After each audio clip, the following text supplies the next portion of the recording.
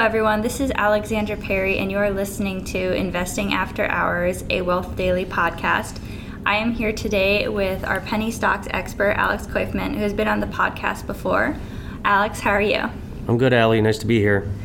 Today, we were going to talk about, you have a new product out, and you have two other products or premium publications that we've spoken about before, Penny Stock Millionaire and First Call. Correct. And this is kind of a product that, does it fall in between the two, or is it? No, it falls sort of completely away from both of them. It's a more mainstream product. It doesn't exclude necessarily penny stocks, but it mostly focuses on bigger companies. So it's for the more, I would say, mainstream casual investor. Why don't you take a second and tell us about what the publication is, what's the name, what's the goal, and what can investors expect coming into it? Okay. So it's called New Century Report, NCR for short, here at Angel. The inspiration behind it was the current political instability that we sort of feel in this country and around the world, I think. The idea is we're not so much trying to invest in fear and stuff like that. We're trying to invest in flux, in political flux. And so that flux inevitably drives certain sectors. And I think we can pinpoint them with a fairly high degree of accuracy. And that was it. It was kind of a no-brainer. Whenever you have salient factors like that at play, it's just a good idea to figure out where they're going and use them to your advantage. So that was the inspiration behind NCR. The sectors that we focus on are extremely varied. It's basically anything that would be directly driven by some of the things going on today, some of the events, and what I've seen already in the portfolio and what's going to be coming up in the near future are stocks dealing with defense, construction, even things like farm equipment and renewable energy. So fairly wide spectrum of focus. And would you say the risk is high or medium? I would say that the risk should be medium to medium low at worst, because these companies for the most part are I would say medium cap. We have a couple of smaller cap ones in there, but I'm actually about to recommend an ETF. So the risk is mostly consolidated and it's nothing too radical. I'm kind of asking that more for, we have a very wide range of investors that are interested in buying products. So if maybe you're just beginning to invest, this might be a product for you because of the wide span of stocks and also for the low risk. I think so, yeah. For people who are risk averse or just are beginners, they would probably find this to be a compelling thing to look at. So what is the amount of time that you expect before the stocks become or make a profit? Yeah, for me, I definitely have shorter time frames on most of my recommendations. For NCR specifically, there isn't too much precedent for how long we keep them open. It's too new. We haven't closed any positions out yet. One of the positions is up 50% or even over 50%, so it technically could be closed for a good gain, but I think it's still got a long ways to go. So I would say just intuitively, maybe between 6 and 12 months on average, but you can't hold me to that. Yeah, I think it depends on the market, but it's nice to kind of have a time frame to think of when you're thinking about how long it'll take for something to become valuable. At least your subscription will become valuable. When did you guys launch NCR? Because I was trying to figure out how long that particular stock that's up 50% has been in the portfolio. Oh, okay. We launched it, I would say, about 3.5 weeks ago, and that's how long the stock has been in the portfolio. And we just managed to nail the recommendation right before a major news release. It was a major milestone for the company, and so since then it's been rallying, heavy volume, going up steadily, and I think it's still just a beginning. Honestly, this particular company has the potential to go up an order of magnitude in the next year to year and a half, and I want to be there for every bit of it.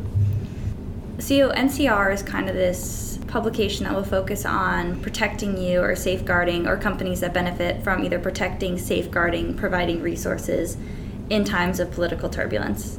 Yeah, that's a good way to put it, because it's not just companies that are going to build, the next wonder weapon that our military uses, or build a border wall with Mexico. It's also companies that build stuff that I think people are personally going to be investing in to make their lives more independent of the power grid, for example, just more prepared for any particular social turmoil that might come with the political turmoil. So yes, I would say protection and safeguarding of your assets, your physical assets, even your physical being. So you say from an analyst perspective, you saw growth in that market and you saw that there was something there that would make investors profits. But from a personal perspective, is there something that kind of appeals to you about investing in that lifestyle? Yeah, it does. I kind of live that way myself. I moved away from the city. I try to be completely self-sufficient so that if the power goes off tomorrow, I won't really be suffering too much, and I'll at the very least survive. So yeah, that's kind of been a personal philosophy of mine for a while now, and I don't think that really drove the inception of this publication that much. It was mostly that I saw an immediate situation that can be exploited, but it does align with my personal beliefs as well. So yes, the answer. If you were to walk into your house, do you feel like there would be products there that you would suggest, or companies that have provided products that you personally own for that self-sufficiency? Yeah, absolutely. I have a lot of stuff in my house that a lot of people, urban dwelling people, would think are, the hallmarks of a paranoid human being. But I don't see any loss in being prepared at all. But yeah, I would say if you walk through my basement especially, or my garage, you would see a lot of stuff that most people don't have, but where I live, they're fairly commonplace. So obviously, New Century Report is a publication that covers a very wide spread of stocks, which actually makes it very unique to our publications, because a lot of our publications tend to focus on either technology or we have people that focus exclusively on marijuana, and they've come onto the podcast and they've talked about that. What I kind of wanted to talk about was break down the sectors or the areas that you're seeing growth and these companies developing. The private, which is more like private schools and private companies, individuals, which are like what you mentioned in your house, what people are doing and products they're buying, and companies that are fueling that kind of self-sufficiency, and then the government. And we're talking about contracting and creating of weapons or building walls and those kind of things. So I wanted to first talk about the private sector, because you actually published an article back in a few months ago about schools that are basically buying this one technology that will detect guns before they get onto the campus or actively pose a threat. Yeah, that's actually a really cool company. Unfortunately, I can't mention their name because it's in two of the other newsletters. But this is a company that they mastered a sort of smart metal detector that is capable of distinguishing between an object that's potentially deadly and just something innocuous, like a watch, for example. So they build it in a way that you don't even know that you're walking through this thing. And so what happens is, if you walk through and you have nothing on you, nothing happens. If you walk through and try to get a knife or a gun or a bomb through, then the idea is you're immediately tackled by a bunch of security people, and they already know that you're a threat. There's no patting you down at that point. Very interesting company. It's in very early stages of development right now, but their product is already getting orders. They're doing pilot programs down in Florida, places like synagogues and schools. Like you said, specifically, those are kind of their big target markets. But as you can tell, just from the recent events in the UK, that you can any place where large crowds gather would be a perfect usage of this technology, and very timely also. So that's I suppose that addresses the public security demand. For private security, private well-being, that kind of thing, we look at things like firearms manufacturers and maybe producers of small diesel engines, power generators for your home, things like that. These are kind of large ticket items for small buyers, essentially. And there are a slew of companies that do all that stuff, and I think they're going to be getting more and more attention as we move forward. And then finally, your biggest prong would be the government, and of course those are the major defense contractors. And I can mention them by name because everybody knows them. There's Lockheed Martin, which is the biggest one in the world, and Boeing. Producers of things like the THAAD missile system, which is the Terminal High Altitude Area Defense missile, which is designed, it's basically an anti-ICBM system. And right now with North Korea doing some saber rattling, that's very, very topical, I think. I don't know how big the need is, but the thing is, if there's paranoia, then the paranoia, especially if there's mass paranoia, it's going to give the government an opening to spend more money on this kind of thing. That's what they want to do. That's what Lockheed and Boeing want to have happen. So, and since Trump came into power, we have seen actual significant uptick in both of those stocks. So, just an example, tip of the iceberg, but there's a lot to look at in all three of these areas. Do you think, I think government is the most interesting to me personally, just because it seems like where most of the spending would be. Because private individuals can spend a lot of money, and a company can do very well through providing to private individuals. Like Tesla is a good example with the Powerwall, where demand is high, sure, even if it hasn't been met yet. But the idea that you could kind of have this product in your own house that will make you sufficient and take you off the grid creates sure enough demand that people are willing to pay high prices for that. But when it comes to the government, these are products that are being used often probably in everyday security, both like homeland security and international security for United States citizens. And do you think that paranoia alone will power that market? Like, we don't need to go to war for that market to boom.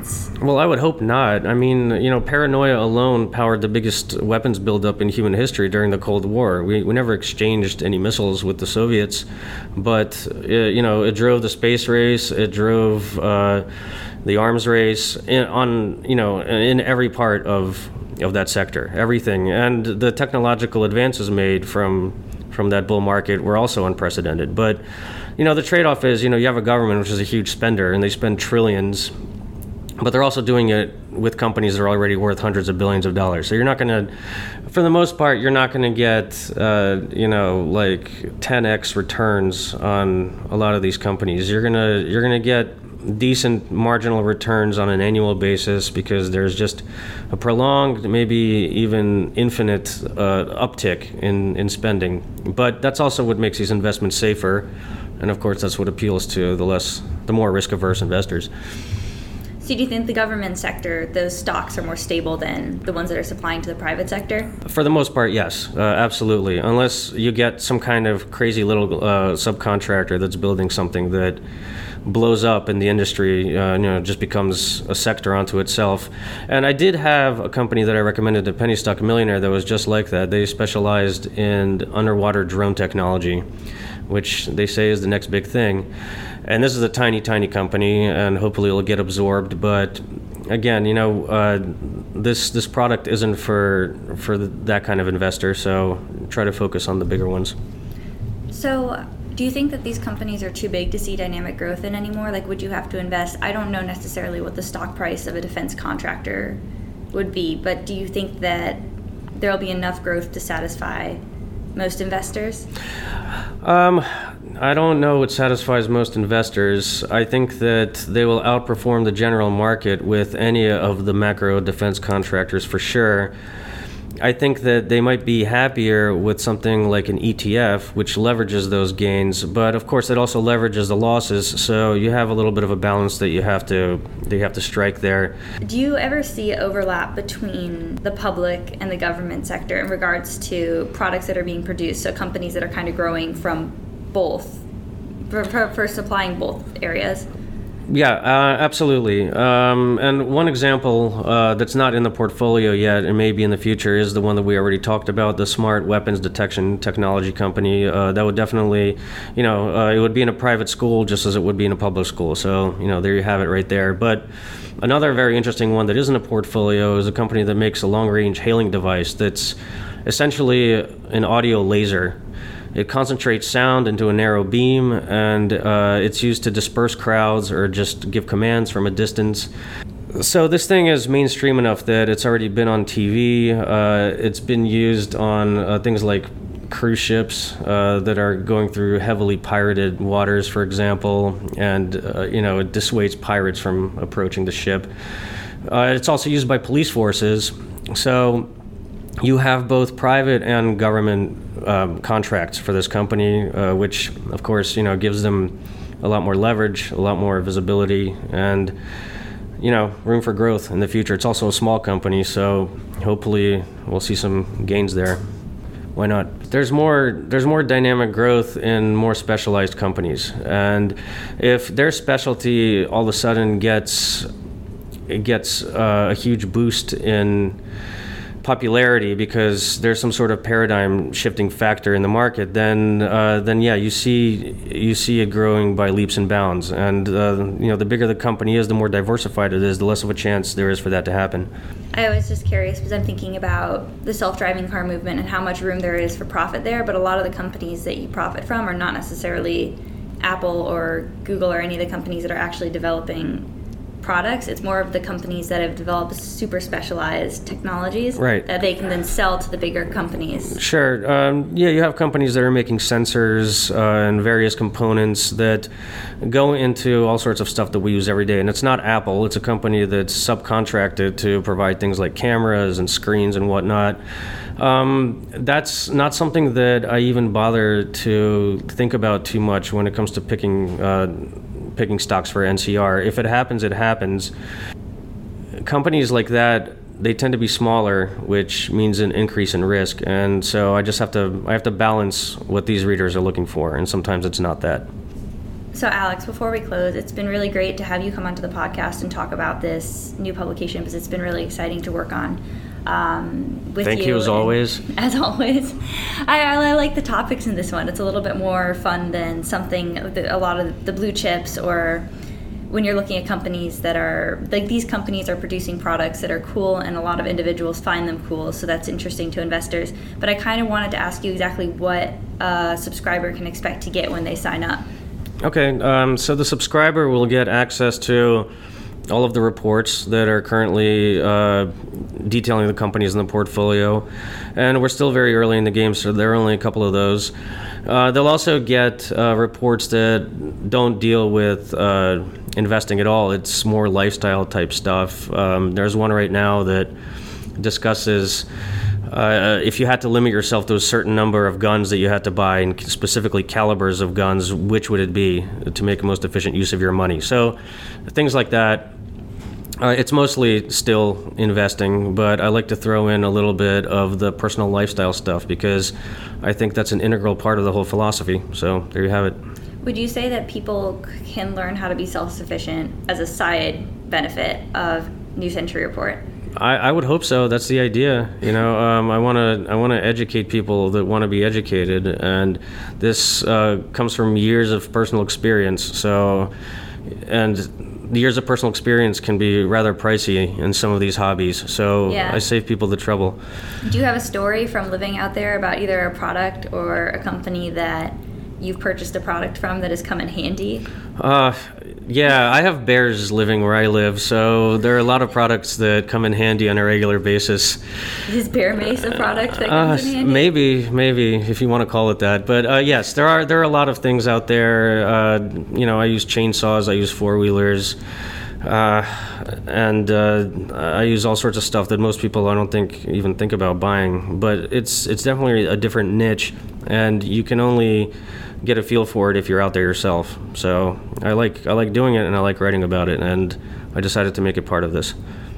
Well, thank you so much for coming onto the podcast. I'm going to hyperlink to New Century Report below the audio stream, and you guys are welcome to go and check it out. This is the nice thing about this service right now, is that it's new, and you're kind of going to be one of the first people in on these recommendations, and as you see, one of them is already up by 50%, so the growth is starting, and you can check out all these companies that are providing really useful tools to both big companies, government companies, and private individuals, and hopefully learn how to be self-sufficient in the process. Alex, thank you again for coming on. Thank you for having me. And have a good night, everyone.